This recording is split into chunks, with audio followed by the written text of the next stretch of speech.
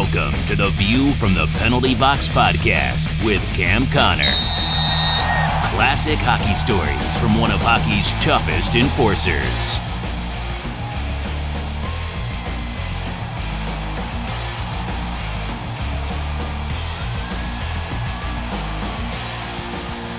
Episode number 9.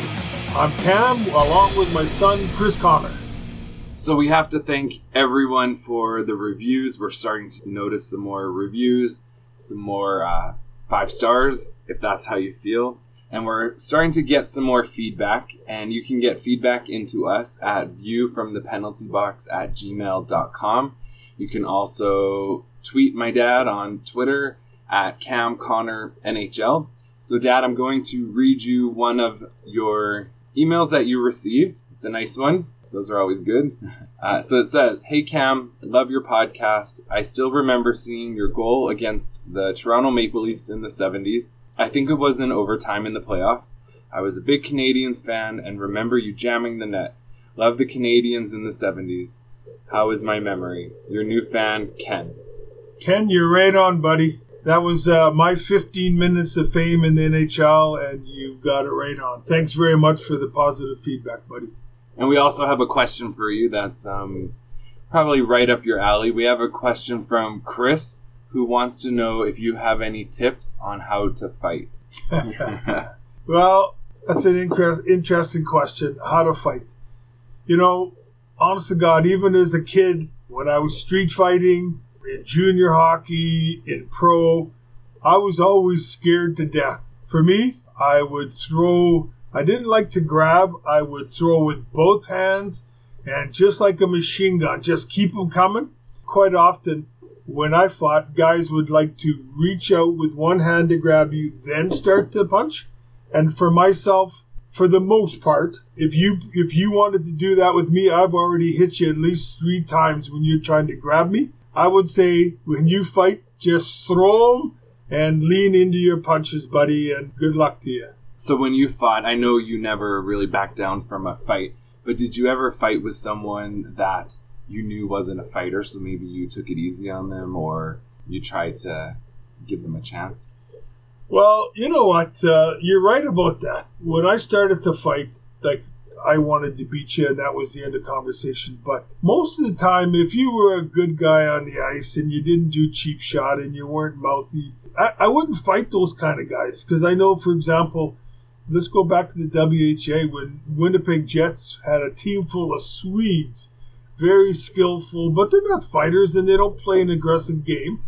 And let's say when you played a team like Minnesota Fighting Saints back in the day, or you know, in the NHL when you played Philadelphia Flyers, we had guys that when you took on teams like the Winnipeg Jets, they played like they were 6'5" and 230 pounds. They'd run the Swedes and challenge them and be a big tough guy.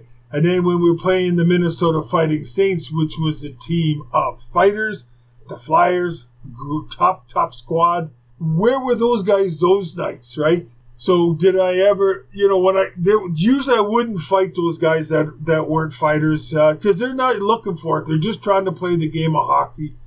And the only time I remember there was a guy, his name was, I believe it was George Lyle, played in the World Hockey for New England Whalers. He was a big boy, but I ran him every chance I could, every chance. And back in those days, you could hit players from behind. I'd charge into the corners and he'd have the puck. I'd hammer into him, which was legal. And this one time I was coming at him full tilt tonight. I don't know why. Something said to me, you know, I'd give the guy a break. He hit him so hard every single time, so I slowed down, and he just reacted. He brought his arms up to kind of cushion me hitting him. But what he did is he butt-ended me in the mouth, and he split my lip wide open like a barn door, you know, like a saloon door. Cut my tongue. I wiggled my teeth every which way. And to this day, I still kind of remember that. They take you into the trainer's dressing room. And for the most part, they never, ever give you freezing because it's already numb. I don't know the qualifications of this team doctor, how good they are, but this guy was stitching my lip and putting them back together. And all I could think about is I told him, Doc, I said, you better line my lips up. And so as soon as he finished stitching me in the visiting team's dressing room, I went into the bathroom and looked in the mirror to make sure my lips were equal. So that's about the only time that I could think of right now when it was somebody who really wasn't a fighter, and I kind of slowed down, but I paid a price for it. And we have a couple updates from previous episodes or questions, follow-ups. So a lot of people like that story about Tony with the short leg. But I guess I did a bad job in asking you what happened to him. I know you got traded or went down to the minors, but what happened over the following years? And well, let me just cut you off right there. You know what? I can't answer that because when I got sent to the minors, that was the last time that I saw Tony. They did bring me up in the playoffs, but if I remember correctly, all our practices were in Madison Square Gardens. If we had any back at Rye, I never crossed paths with Tony again. That was the end of my story. That was the last time I saw Tony, is when he told me that none of the Rangers would even say hi to him except for Ron Grusher and I. So God bless him. And there's another question from Marcus, who must have been doing his research, because he said that you also were assistant coach for the New Haven Nighthawks. So he's curious how that happened. Well, I had really got hurt in training camp. Team orthopedic surgeon and Craig Patrick, Craig Patrick thought I was faking my injury. I couldn't even walk. I had to get Anders Hedberg, one of the players, to actually put my skates on, because some days you can't walk, but you can skate. So I was willing to try. I was out pretty well the whole year. I was hobbled. So my career has come to an end, and I had another year left, I believe. And they said, well, did you want to go help on the farm team in New Haven, Connecticut? So I said I would, and Nick Beverly was the coach, and this farm team was owned between the Rangers and LA Kings. I went down there, and I kept my mouth shut. Nick Beverly played a lot longer in the NHL than I did, and so out of respect for him, I didn't, in my opinion, didn't think he was running the practices very well, but I kept my mouth shut. And we didn't make the playoffs that year, and with 5 games to go, he said, you know what, I had enough of these guys. You coach from now on. I'm not even going on the ice. Well, I really, to this day, believe that was my calling. I really wanted to be a coach. And when I got 5 games, we took on John Paddock, who was, I believe his team was, I want to say, Maine Mariners. They were first place team. We played them once or twice. We beat them in their own rink, and we won all 5 games. And I think if I had a strength of the coach, it was a motivator. And I honestly wanted to see the guys do well. It wasn't, I wanted to make a career, so I had better do well. I loved the players. I treated them like individuals. I took them aside, and I made sure I told them of their strengths and how to get better. And each one of those guys, and George McPhee played for those 5 games for me. And when we were done, George just said to me that I was just an outstanding coach. So I really wanted to keep coaching, but I guess it wasn't in the cards, Chris. But yeah, I did coach for a little while, American League. And again, it was just for the fact that I was hurt and I couldn't play, so they sent me down. And how did that team end up doing that year? Well, like I said earlier, they didn't make the playoffs, but we won our last 5 games when I coached. And, we had the same talent, but I think I was just able to motivate them. I know that some coaches that don't have the ability to motivate players, I used to see in the paper, and they'd say, well, they're professional hockey players. They should be able to motivate themselves. Well, that's easy to say.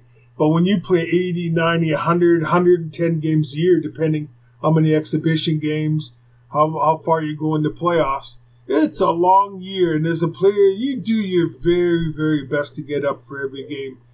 But if there's a coach like a Herb Brooks that was a motivator, it helps so very much. And the coaches that say it's not up to them, we should be able to motivate ourselves, that's because they don't know how to motivate. I think that's the reason that, we didn't make the playoffs that year, but I think the reason I won my 5 games. Now, that doesn't mean I'm going to go 70, 80 games without a loss, but I think I was on to something I put a lot of emotion into it. I cared about the guys, and I was being honest with them, and I gave them confidence. I've talked about that many times before. Confidence. And you pat these guys on the back, and you tell them the truth and what the strengths they got. We had one guy, we called him Gogo on the farm team, whose name I can't remember his name, but we called him Gogo, who could skate he could skate faster than anybody I ever knew.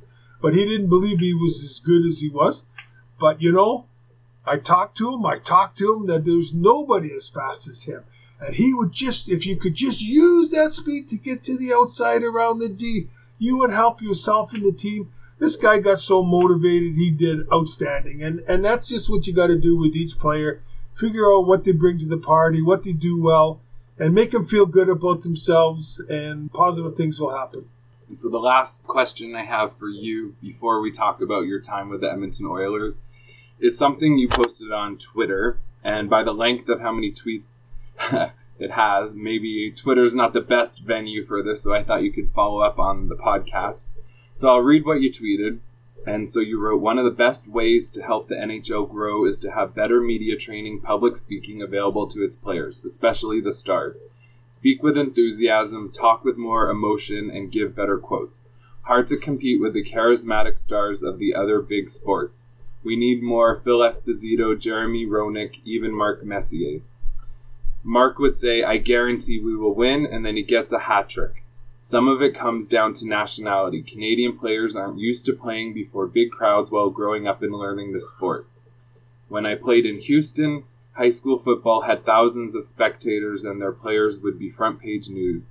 Canadians don't have that. The young superstars do their talking on the ice, but I hope as they mature their personalities come out, which ultimately helps them transcend beyond just the hockey media and industry and will help grow the sport we all love. So any thoughts on that? Well, I think what I was trying to say, talking and writing, putting things in writing, doesn't always come across the same way.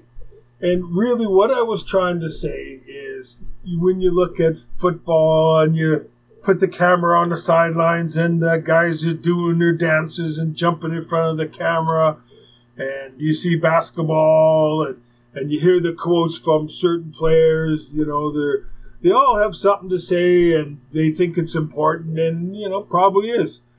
But when you look at the game of hockey, traditionally, at one time in hockey, probably 85 to 90% of the hockey players in the NHL were Canadian. Obviously, now there's a lot of other nationalities representing their country in the game of hockey. But I can only speak about Canadians, for example. Growing up, nobody paid attention to any of us.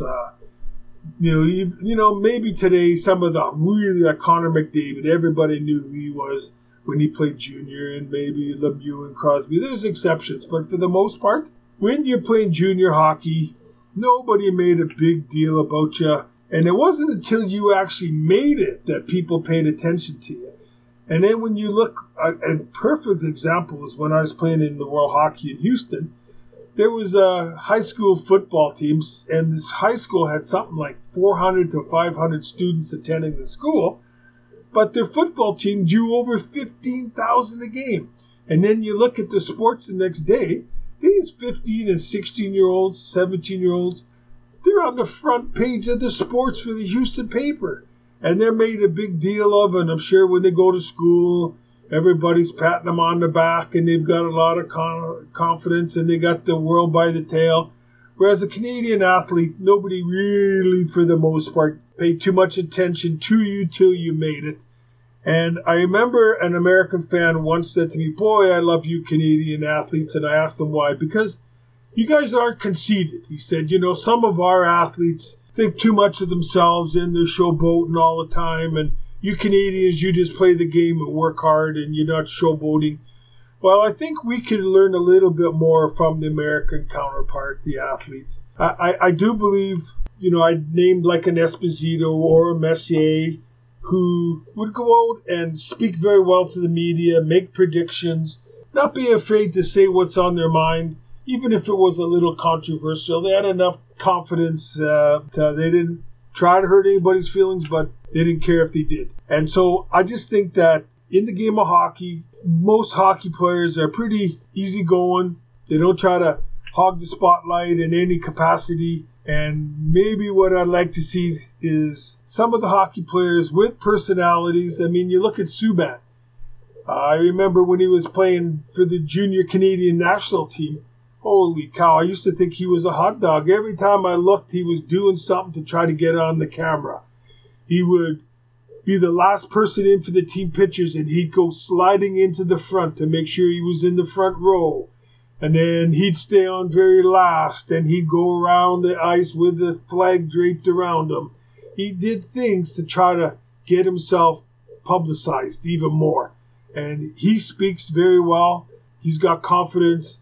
And, you know, when somebody like him, who has that confidence and that showmanship, when you can back it up, then you really can't knock a guy like that. And I guess what I'm saying is I'd like to see some more Canadians step forward and have a little bit more of a personality when they talk to the press. Thanks, Dad. So now we'll go to the topic of this episode, which is your time with the Edmonton Oilers. And you joined the team in their first year in the NHL in 1979. Yeah, sounds right. Yeah. So I'll let you talk about how you joined the team, a little bit of background information, because the Oilers were actually part of the WHA before, and do you know what their name was before the Edmonton Oilers? They're always called Edmonton Oilers. Nope. No? Nope. They started as Alberta Oilers. Yes, oh, correct. Yeah, right. Yeah. That's right. Okay, so I'll let you talk about that. Well, with the Oilers, I had played against the Alberta Oilers or the Edmonton Oilers for about 4 years when I was in the World Hockey. They had a tough team. I showed up. I played a good physical game. I was young.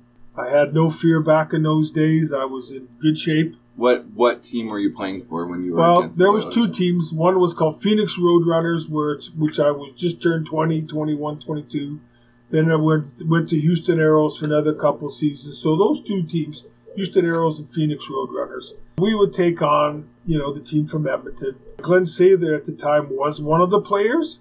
And then he became, if I'm not mistaken, and it might be, I thought he was a player coach for a while and then just coached GM.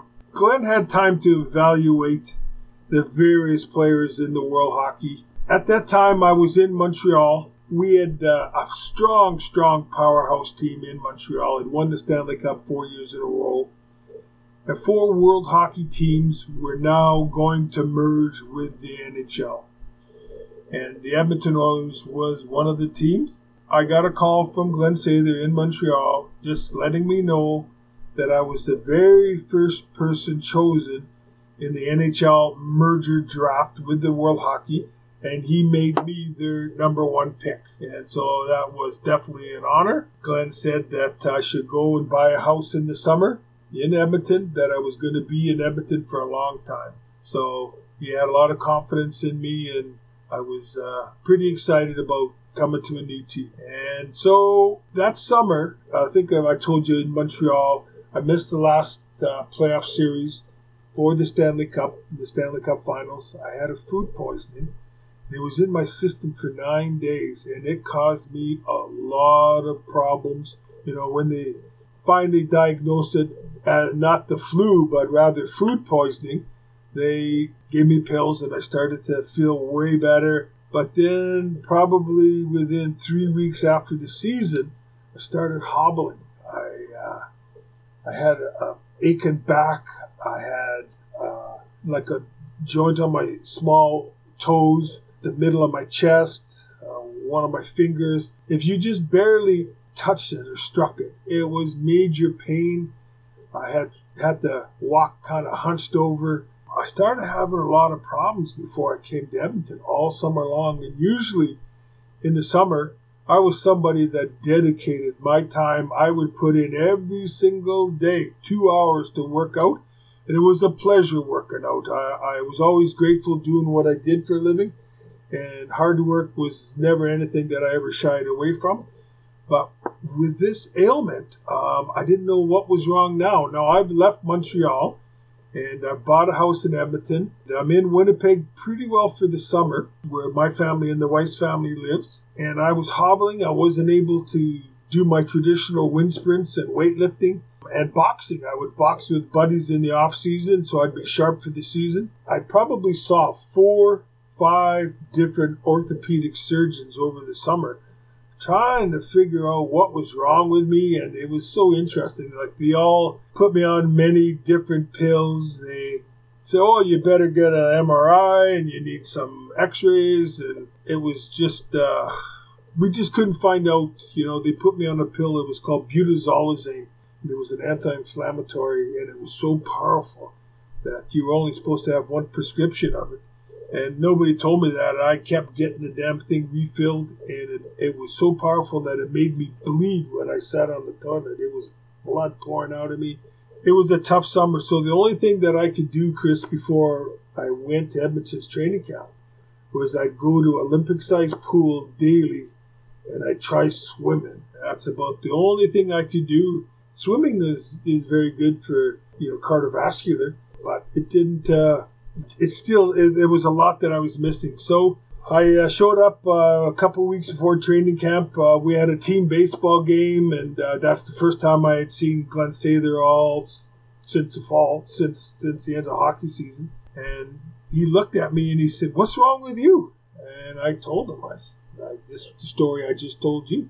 He said, "So you were damaged goods when we got you?" I said, "Yeah." He goes, "Well, I'm going to have to send you back to Montreal." I said, "Glenn, please don't do that." I said, "I bought a house in Edmonton. I sold my house in Montreal. They didn't want me. They let me go. I want to be an Edmonton Oiler." He said, "Well, I want you to go see a doctor." And I'll never forget this gentleman's name. His name was Dr. Kidd. Dr. Kidd was about, if I remember correctly, about 82 years old. And I went up to see this gentleman, and he did various tests on me. And then he said, "You know what?" He said, "In all my years practicing, I've only seen one other case like this." So he gave me pills to counter the chromosome problem I had. So now I'm starting to feel better. Training camp had already started. And because I was a little weak and still recovering from my problems over the summer, I was the 60th guy in training camp to get their gear. The guys have already been skating at least 7 days. And they skated all summer. And so finally, when I got cleared to play, the trainer got a hold of me. And I came down to the dressing room, and he gave me my gear. And he gave me little kid shin pads that didn't even fit. And I said, "Hey, these don't fit. I can't wear these." And he said, "Well, just go skating today. And we're cutting a whole bunch of players today, and I'll give you a brand new set of equipment." And I said, "Well, okay." So I get on the ice for the first time, since I played with the Canadians. I didn't skate all summer. And within 1 minute, they said, "Okay, we're having a scrimmage now. Cam, you're in the starting lineup." So, okay. And I line up at left wing. And there was a defenseman on the other side, the other scrimmage team, named Lee Fogelin.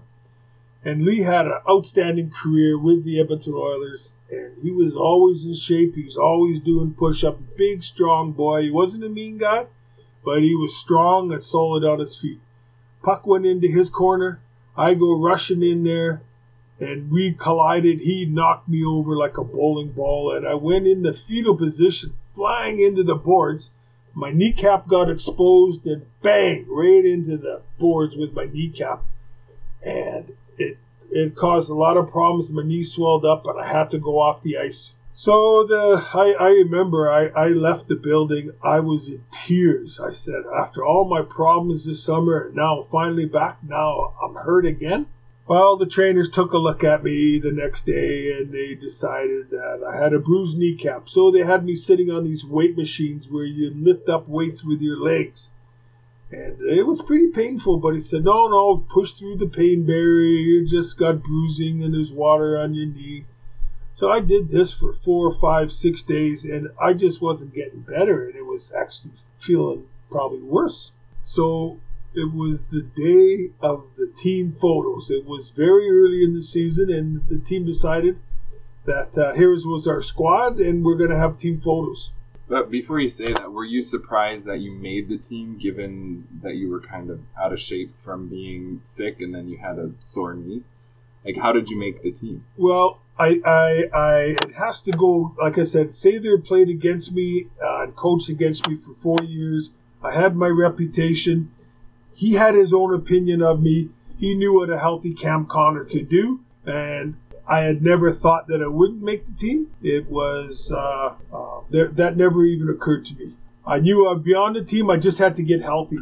But it was pretty interesting. So it was a team photo, and I regret this today. My wife had said to me, she said, there's something more wrong with your knee. You better go get it x-rayed. So when I was at the rink that day and the other guys were practicing, and the trainer said, no, you're fine. It's just a bruise on the knee. Well, they had team photos that day. And so they flooded the ice after practice, and I put all my gear on. And I was the first guy on the ice for my individual shot. So there was 25 guys, that went out there for their individual shot. And then they would flood the ice again and put the benches on the ice and line everybody up in their positions for the team picture. So after I had my photo, I said, man, it's going to be at least another 2 hours. My knee's killing me. I remember saying to myself, you know what? I don't care if I'm in the Oilers team photo. I'm never going to be living here. So I think I'm the only guy in pro sports that just buggered off before the team photo was taken.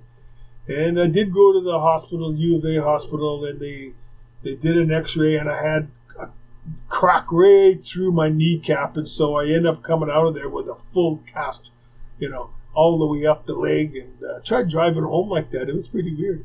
But anyway, sure enough, I had to put a cast on, and when our team photos came out, the Oilers actually took my headshot and stuck me up in the left corner. I still have some of those pictures. They're pretty rare. It looks like you're an angel up in the top corner of the picture. Well, that's exactly it. And the guys were all over me. They said, "What, do you think you're God up there? What are you doing up there?"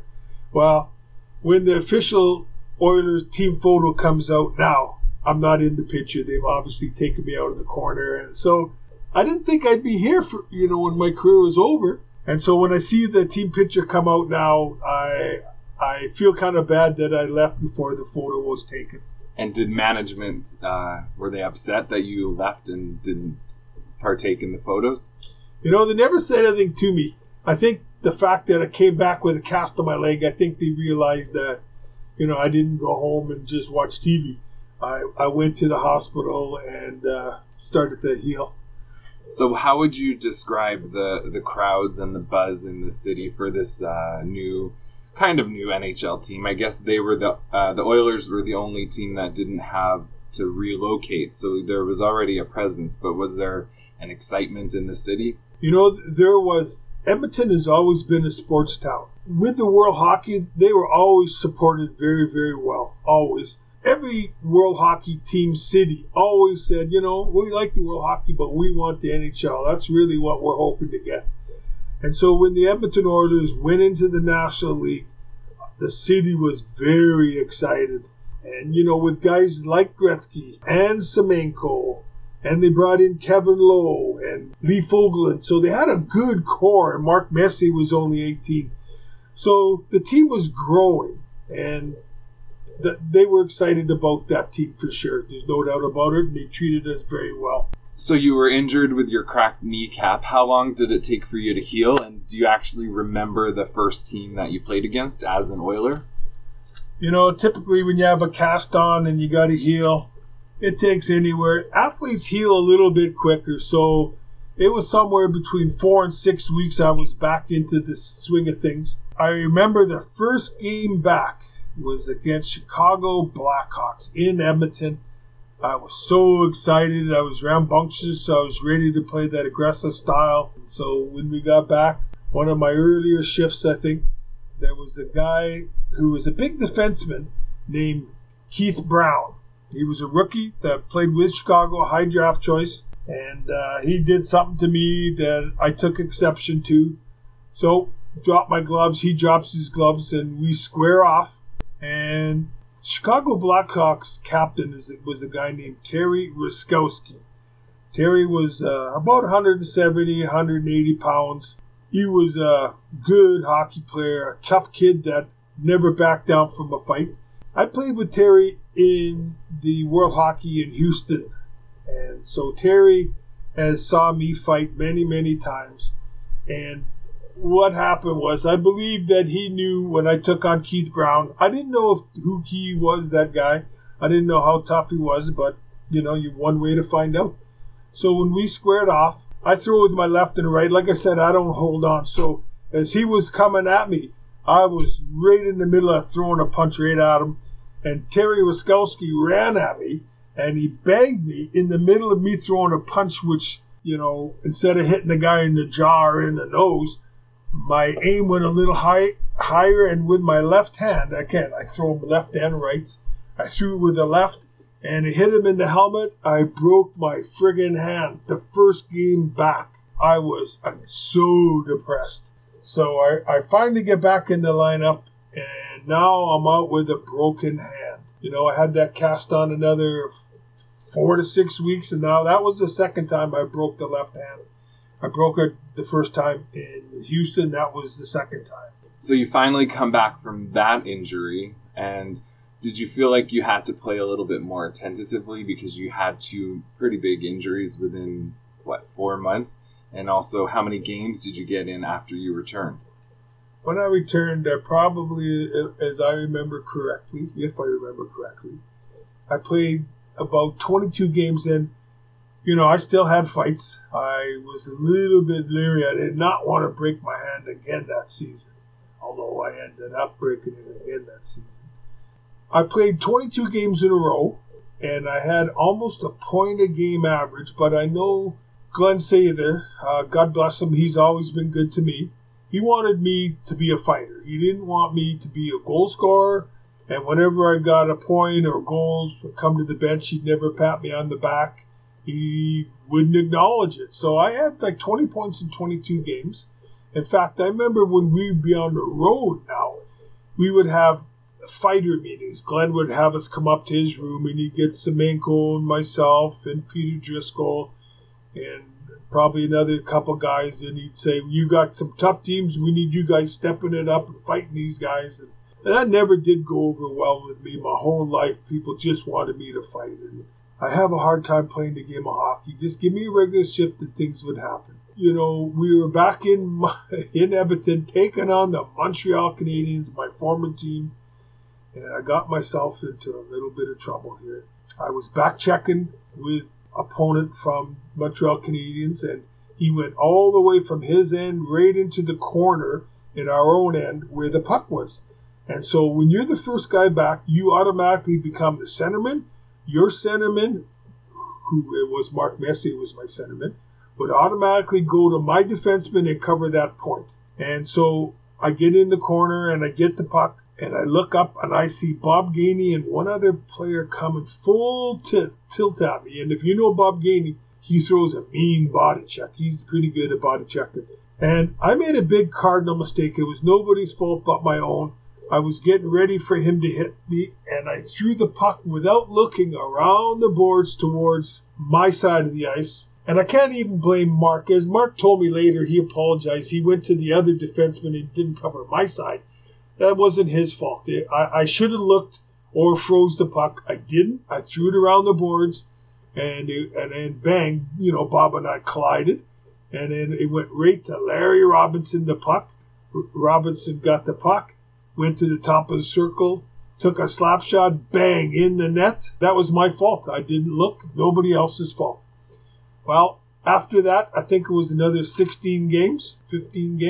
Glenn just sat me on the bench. I might get one shift. So if you just stood on the ice and got off, that counts as a game played. So I got minimal opportunities out there. You just, you knew that you were on the trading block.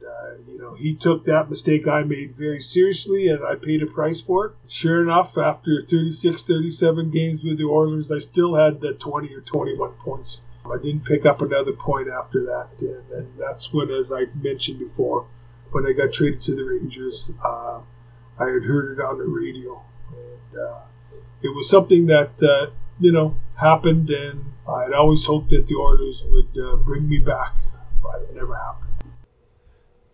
So we're going to end the episode right here, but make sure to tune in for part 2 when Cam talks about his time with Mark Messier, Kevin Lowe, a little bit about Wayne Gretzky, his time with Glenn Sather, who is his coach, who he's mentioned in part 1, and also some interesting stories about the owner of the Oilers at the time. His name is Peter Pocklington, and a funny story about a psychic who gave Cam advice not to do any business dealings with Peter Pocklington. So we'll see if Cam took that advice or not.